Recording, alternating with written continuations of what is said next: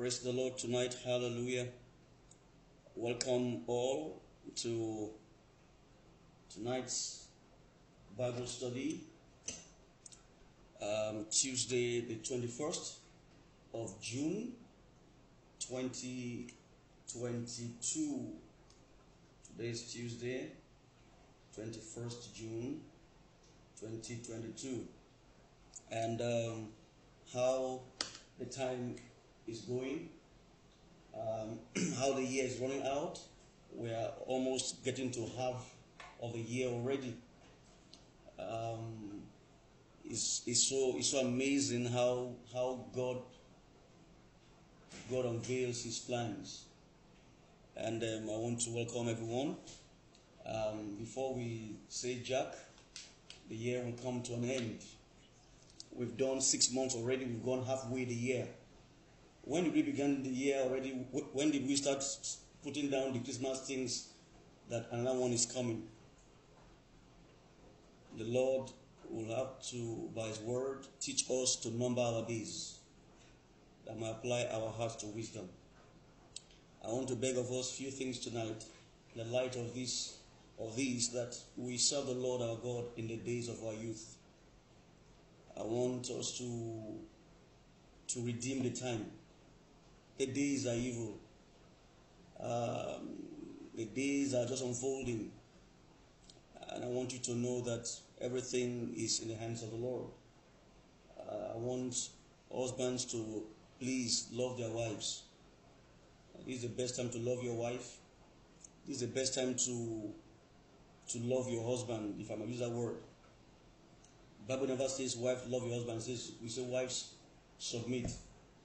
But it says in the church, submitting to yourselves one to another.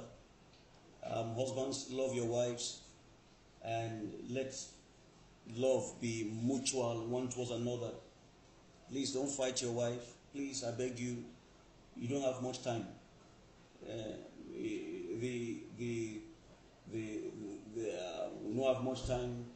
The wives should love their husbands. Paul was threatening to, I think Titus, encouraging the wives to love their husbands and love their children. You know, wives, husband, love your wives. Wife, love your husbands and submit to them and honor your wives. I'm praying tonight that, please, to the singles, this is important. Those who are married, please, there's no time. If you can't start loving your wife now, when will you love your wife? If you don't love your husband, when will you love your husband? Please, as you grow, let the things that cause disagreement, start outgrowing it. Let those things begin to dim in the light of His goodness and His grace. And I want us to start serving God. Let's start loving the things that God loves. Let's start, if I may use that word, let's start investing in the kingdom of God.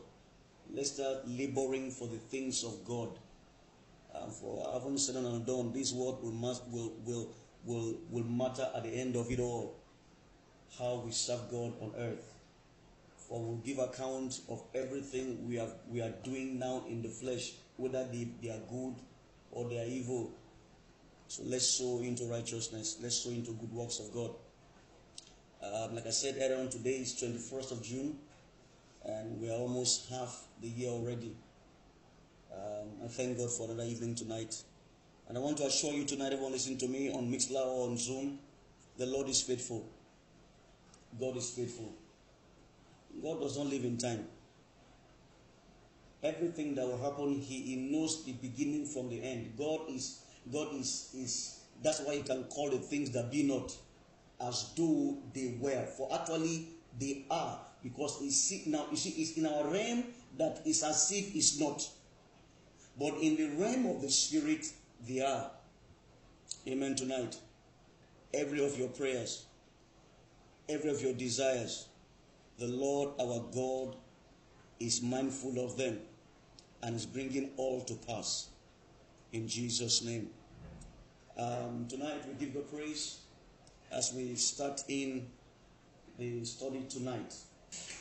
We've been studying the beautiful book of Romans, and we've gone through chapters 1 and 2, where entering gradually to chapter 3. I want to trust God tonight to help us enjoy the meal of the word. As I start this evening, I want to just reiterate a few things that we mentioned last week. And I told us that we must remember the context of the book of Romans and the theme and the message in the heart of God. Now, the book of Romans was written 25 years after Acts chapter 9. 25 years. And Paul wrote the book of Romans from Corinth. He wanted to go to Rome, but he went rather to Jerusalem. From the time he wrote this letter, it took him 2 years more before he could get to Rome, because when he got to Jerusalem, we know the story, he was apprehended and kept in prison for 2 years before he met Caesar. But Paul was writing by the Spirit of God to the believers, to the church. He wrote to the church in Rome, like he's writing to the church at Oba and the church in particular to you, and the church in general. But as we go through the book of Romans, we see the thought of the Apostle Paul in introducing the focal point, or the central theme, or permit me to use the word, the nucleus. The nucleus. I think they said there are 3 important atoms. I don't know, but I know the nucleus is very important. Of the entire plan of God. And the Apostle Paul, when writing this letter, had no reason to joke. He was writing with so much zest and inspiration in his heart. And I want to see this as important. And those he wrote to understood the veracity and the importance of the letter. In fact, they received it with joy because it came from Paul through the hand of Sister Phoebe. She brought the letter to them personally from the Apostle Paul, and the church rejoiced that they could read of a truth of God from his apostle. And that's how I want us to see tonight as we build up again. From chapter 1, Paul introduced himself to the church in Rome because they've not known him by face. In fact, after this letter, it took 2 years before he got there, but they knew who Paul was, or who Paul is. And Paul had heard information about the church, and he was writing to explain to them more detail, just like Aquila and Priscilla in Acts 18 took aside Apollos and showed him the more excellent way. And how did Aquila and Priscilla know this way? Because Paul had taught them. So what Aquila was telling Apollos was what Paul taught them by the Spirit. So Paul was a teacher to the Gentiles church. Amen tonight. And Paul was teaching, and remember, Paul himself was a Jew, but from the teachings we've had so far, we see the reluctance of the Jews to want to give breathing space to the Gentiles. And I don't want you to not to give a breathing space to people outside the faith by your life or by your thinking. You know, sometimes there's a way your life can be a hindrance to unbelievers. You see, tonight I want to see how we can help bring this home. Now, the Jews were being hindered by by their understanding of the law. And so they were hindering people from what? From coming to Christ. In fact, those that were in Christ, they were becoming thorns in their flesh. And how does this apply to us? One, let's not frustrate believers. Let's not be the people that we are like the problem of the church. You are the one that the church is again. You know what I mean by that? Don't be the one the church is. I don't want your word. Is saying. You are the one the church is concerned about. The Jews were becoming torn in the flesh of the church. And this manifested in two ways. I don't want you to be the one in church that we are struggling over. We are battling. No, don't drag us behind, but rather let's walk together forward. And I said to him, don't be the one that hinders unbelievers from coming to Christ by your life. Because the Jews were hindering unbelievers by their life. And this was what Paul was addressing. But as we studied this, don't let's say it's Jews. No. How does it apply to us? Because Paul was writing to the church. In fact, if you read Romans 1 from verse 1 to 7, everything Paul said applied to us except to those who are in Rome. But now we are not in Rome. We are in Lagos. And we are in wherever you are listening to us from. So as we build up this evening, we'll begin to look at this truth. But first and foremost, I want us to note that the purpose of the entire message is to establish the victory of Christ. The victory of Christ. The salvation of God. That's what Paul was saying. That's what Paul wants to establish to this church, so that they can be more encouraged and more strengthened to understand what they have and be able to effectively communicate it to their world, so that this gospel can go beyond Rome more effectively and effectually. Galatians 3 verse 19. I'll read maybe 2 verses tonight. Galatians 3:13 and verse 19. In Galatians 3:13, the Bible says, "For Christ has redeemed us from the curse of the law."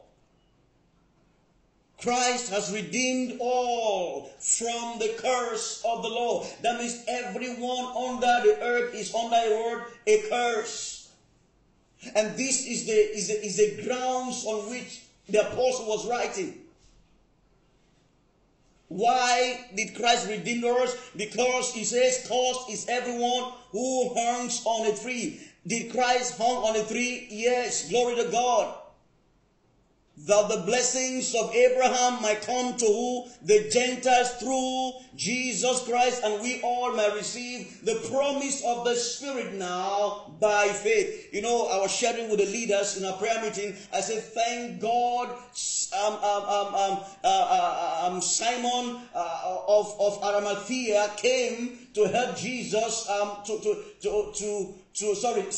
of Cyrene came to help Jesus carry the cross. Why? Because at the time Christ was beaten 39 lashes, he was so weak, he couldn't carry that cross by himself anymore. He could have passed out before the cross. But thank God, because God knows his word will never fall to the ground. The plan for eternal redemption of mankind must happen, and therefore someone had to come on the scene. I remember this man that came was an African. I will find his name in Acts 13. From verse 1. When the teachers in the church of Antioch were mentioned, his name was mentioned there. And it's called the nigger. Now, nigger is the word used for blacks. though derogatory, but is used to identify that this particular one is not Caucasian, is not Arabic, is a black man. So one of the people that helped Jesus to carry the cross to the place of the skull was an African from Libya, and was just not African, was a black African.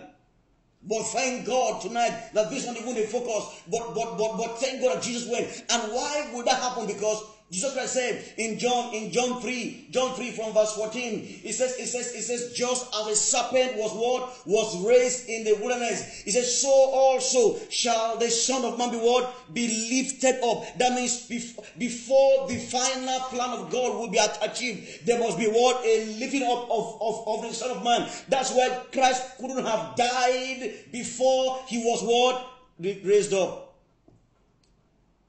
So God sent Simon of Cyrene. And it's interesting to note tonight that the place that Christ was crucified was prophesied accurately for about 2,000 years before it happened. The place that Christ was hung is called Mount Moriah. The place called Golgotha is Mount Moriah today. The place where Christ died between two thieves. The Bible says he's found among the wealthy. He was buried among the rich. You see, he was buried in the tomb of Joseph of Arimathea, one of the wealthiest men of his days, himself and Nicodemus. They didn't know that they were fulfilling scriptures, but I know they knew because they were among the Sanhedrins.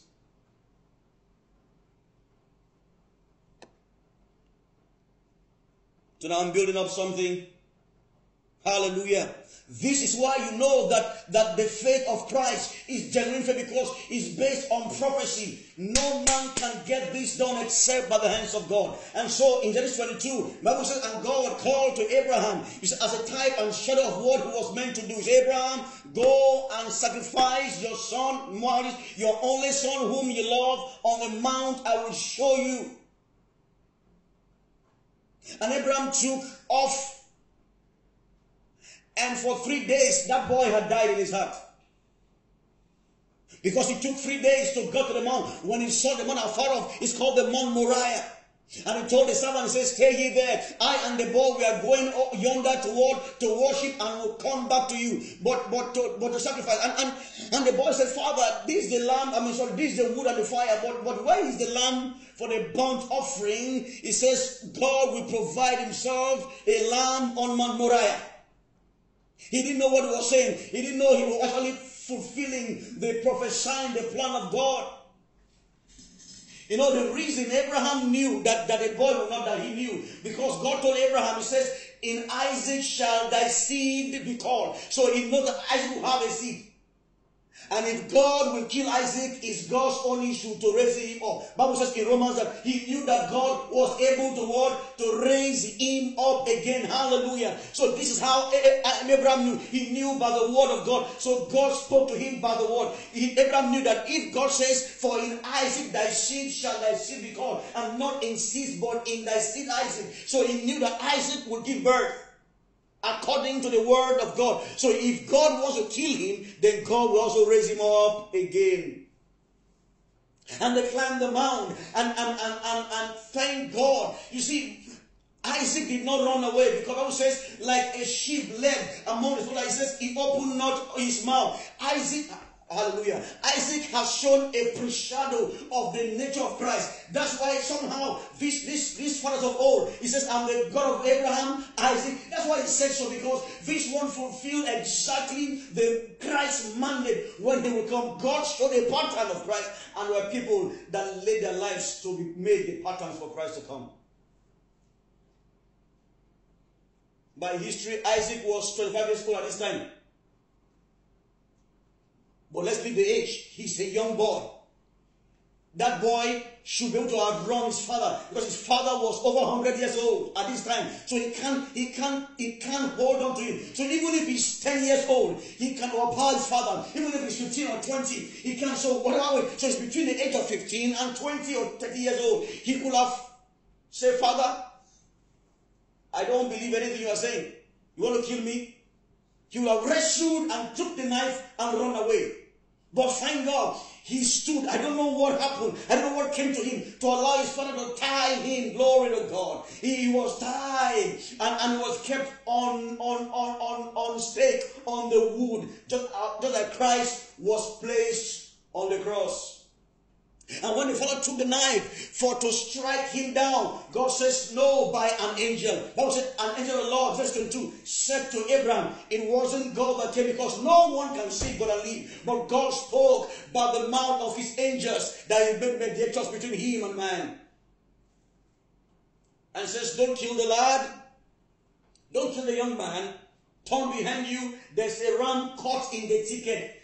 He says his horn is caught. That means God made the ram to be there, caught. He can't escape because Christ has been slain also from when they found the earth. So it's a done deal. From eternity past to eternity future, it's done already. So the ram or the lamb had nowhere to go because Christ had been slain already.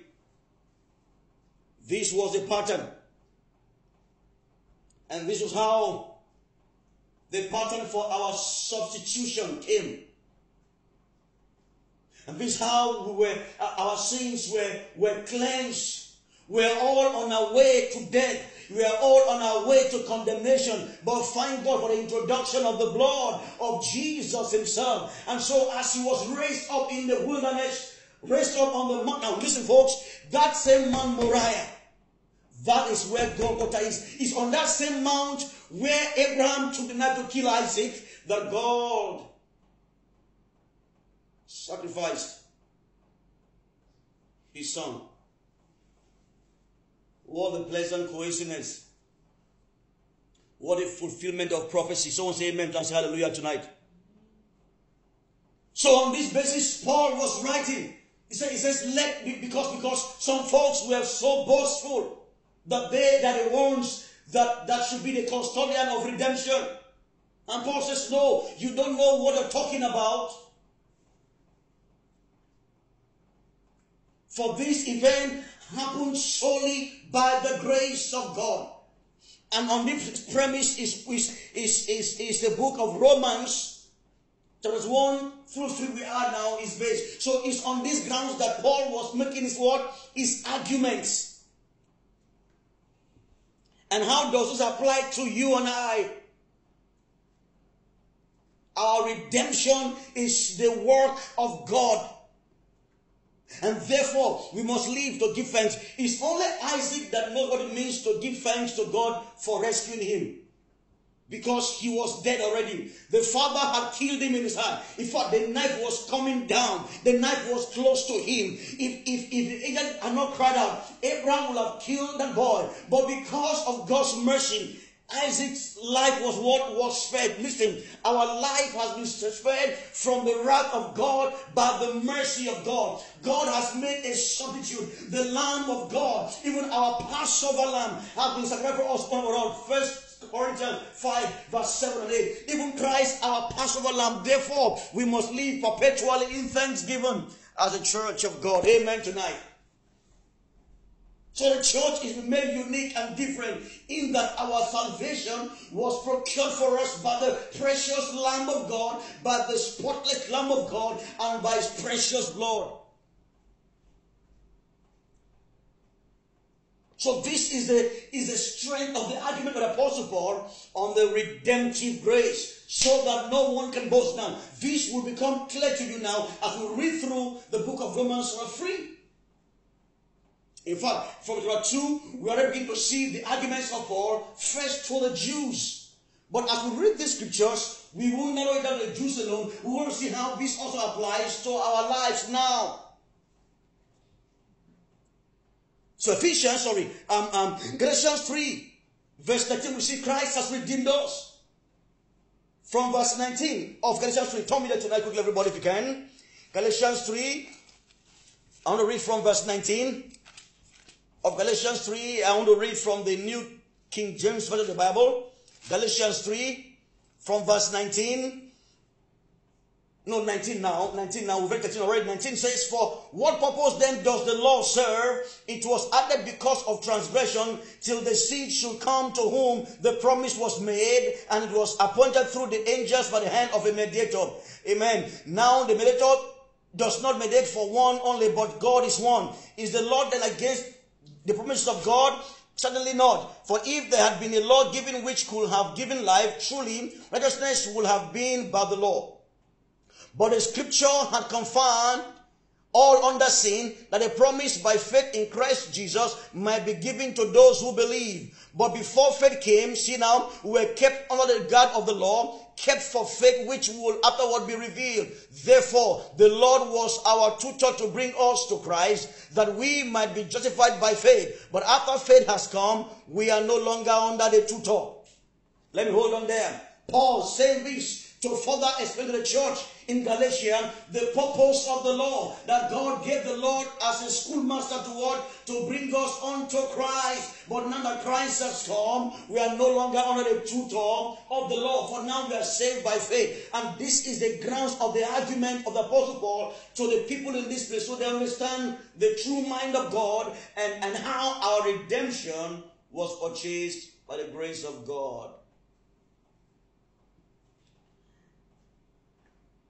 Now, I've read through the Bible, and I see that one of the things that the Apostle Paul was saying here is about justification and being made righteous before God.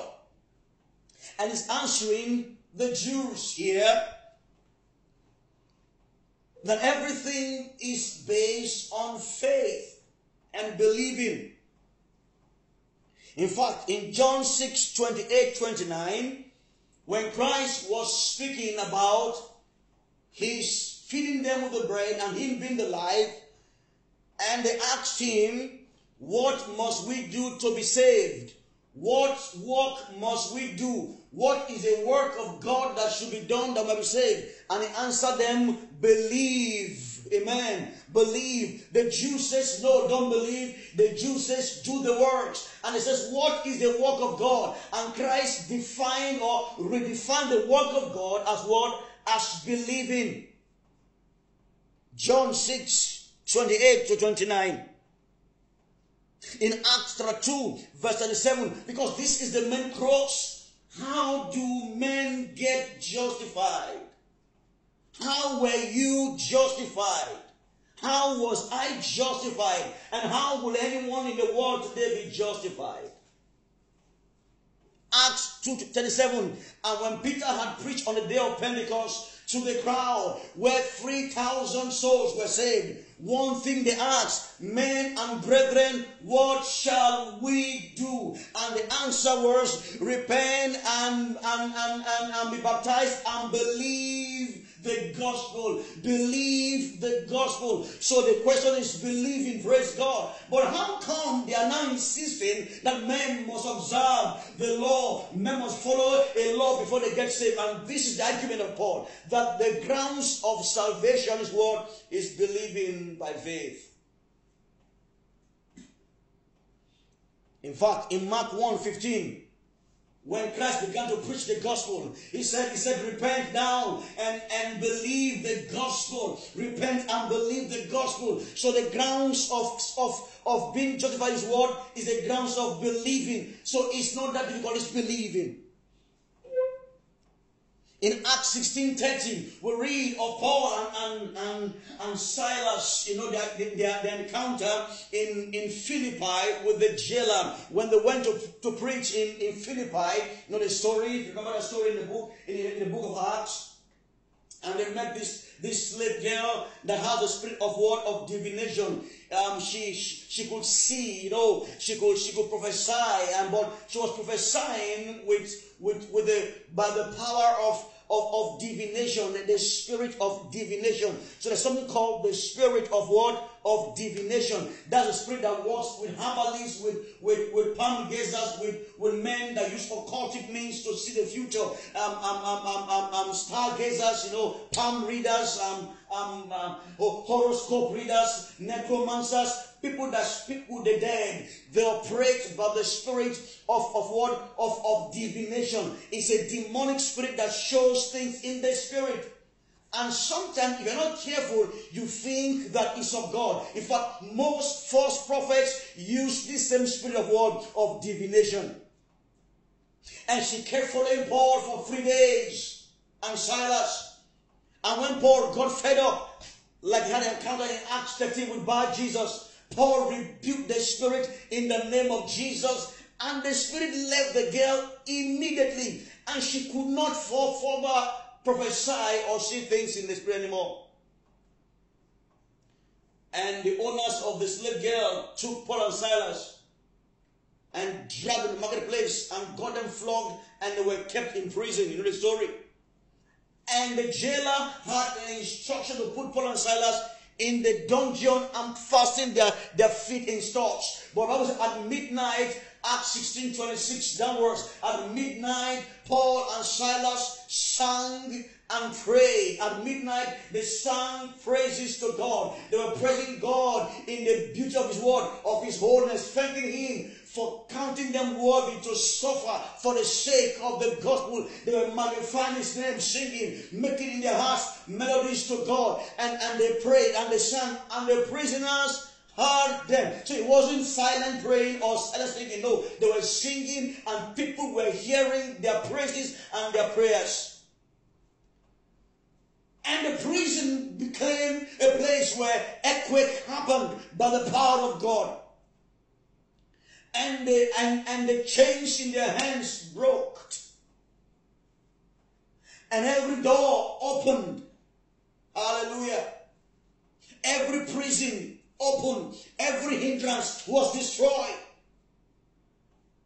And an average person would expect Paul and Silas to escape, but they remained there. And the jailer came and took knife for to kill himself. Because if you know the times in which you are in, if he didn't kill himself, they would have killed both him and his family. And as he took knife to kill himself, Paul says, no, don't harm yourself, for we are all here. Listen, the power of God was so strong that even the jailers that could have escaped could not even live by the power of God. So the power of God did not come to make them become fugitives and escape. It came to make them children of God. And when the jailer saw Paul in there, he says, what must I do? Acts 16. You know his answer? He says, believe in the Lord Jesus. Believe in the Lord Jesus, and thou shalt be saved, you and your what? Your household. So what was Paul's answer to his question of what must I do? You see, this question is what is important. And that's what Paul was trying to say to this church. Because the Jews who believed in Rome, came from Jerusalem. But now they are hindering others from believing the right way. So what must anyone do to be saved? Believe. What our assignment? To present the gospel and trust God to help them believe. Believe in the Lord Jesus, and you shall be what? Saved. He didn't say anything. He didn't say, before you are saved, you must go through these 7 principles. We must watch you for 7 years and see if your life is coming to form. No, he didn't say so. He didn't say now. He says, believe now in the Lord Jesus, and you shall be what? Saved. So the question of what must we do is important. They asked Jesus in John 6, what shall we do? They asked Peter in Acts 2, what shall we do? They asked Paul in Acts 16, what shall we do? So we see this question recurring. What shall we do? Now let me ask you, what did you do? Because no one can be born again from his mother's womb except Jesus. He's the only one that was filled with the Holy Ghost from his mother's womb. Everyone comes to a place of accountability. No one can be saved without his knowledge. For us to be saved, we must come to a place where we know and we're able to identify with Christ reasonably with our hearts, believing for ourselves.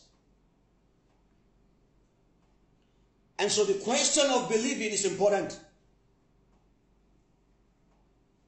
In fact, in Romans chapter 10, we see from verse 6, Paul writing about the question of believing, because this is very important in our preaching and our message.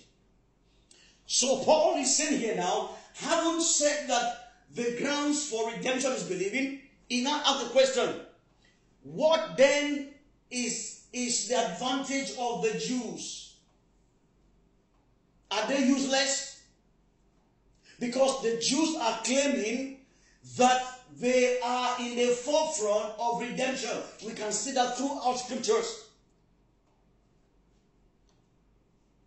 And in Paul's argument, he doesn't want us to go with the wrong notion that the Jews have no place in Christ, now that Christ has come. Even though he said in Romans 10 verse 4, thereabout, it says, for Christ is the end of the law. But Christ didn't end the law in that sense. Christ came to what? To fulfill the law. He says, faith does not come to condemn the law, but rather it has come to further what? Establish the law.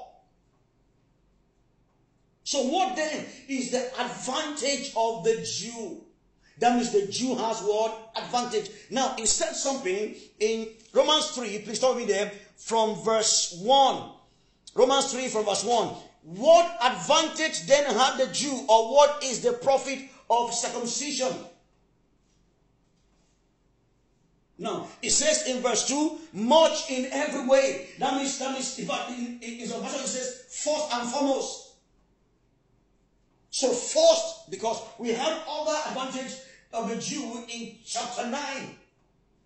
But let's stick with chapter 3 here. It said, first and foremost, that word, that to them were committed the oracles of God. Now, what is the oracle of God? The scriptures.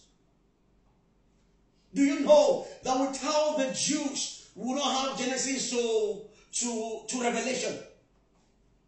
Or let's say, we will not have Genesis to Malachi, that revealed Matthew to Revelation. So the first advantage of the Jew is that to them was committed the word of God.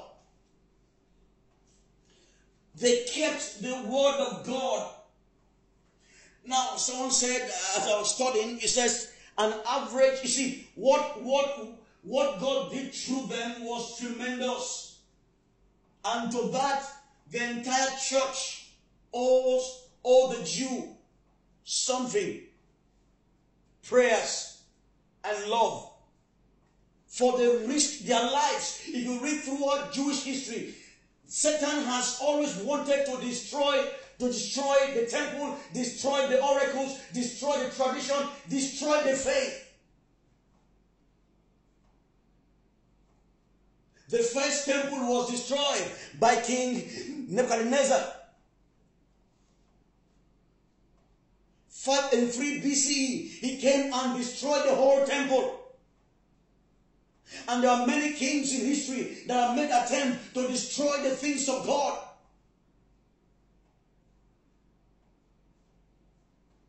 Antiochus Epiphanes came to the temple and did havoc in the temple. Many people have come trying to destroy the oracle, but they've preserved it in writing. Now, let me say this to us, that most of the Jews, there are some scribes amongst them. What did these scribes usually do? They always transcribe or write out scriptures in scrolls. So what they do is, as they write these scriptures, they are very meticulous about it. They dedicate their lives and their heart. So when they write from, because there must not be one mistake. In fact, they don't write the name of Yahweh without bathing. And having written from chapter 1 to 50, if at chapter 50 there's one mistake, they will discard everything and start afresh because of the sanctity of the preserving of the word of God. This is how meticulous they were from the beginning until today that we have the Bible to ourselves. So for this purpose, the Jews were actually very important. But having said that, when it now comes to the plan of God for redemption, Jesus had come. God gave the law and everything to bring us to Christ. The purpose of what the whole is to reveal Christ. What is your purpose, folks? Your purpose is to reveal Christ. The purpose of the church at Ogba is to reveal Christ. Not to reveal money, or reveal fame, or reveal certain acceptance. Your purpose as a person is to glorify Him, reveal Christ. Now that Christ is done in your heart, how do you show Him forth? Let your light so what? Shine before men. What light? The light of Christ in you. That they may see your good works. That's the plan of God. Having said all this, now what is to go forward? Now let's read further down from verses 3 to 20, as Paul builds his argument. But my main verse, I have two main verses in between this verse, and it's verses 9 and verse 19. These are the main verses that I want us to consider on in Romans 3. Verses 3 to 20. That's the block group I want to take on to. So let's look at verses 3 through 20 of Romans 3. But now in particular, let's look at verse 9. Is a theme scripture, and 19 of this verse. Verse 9 says, "What then? Are we better than they who are the Jews?" Because Paul himself is a Jew. You know, sometimes you might look at your neighbor and say, he's a sinner. I can't invite him to church. He won't come. God is saying, are you better than him? No. You were once like him. I was once like him. We were once like them. Let us never exclude anyone from the grace of God. Let's never think anyone beyond the redemptive grace of God. Are we better than them? No, we are not. So are you not better than your unbelieving friend? And this lesson, this will teach us as we grow in the things of God. For this is important in the heart of God. For this purpose Christ came, that He might redeem men and destroy the works of Satan. Hallelujah. And the only way by which men can be saved is by exposing them to the gospel of Christ.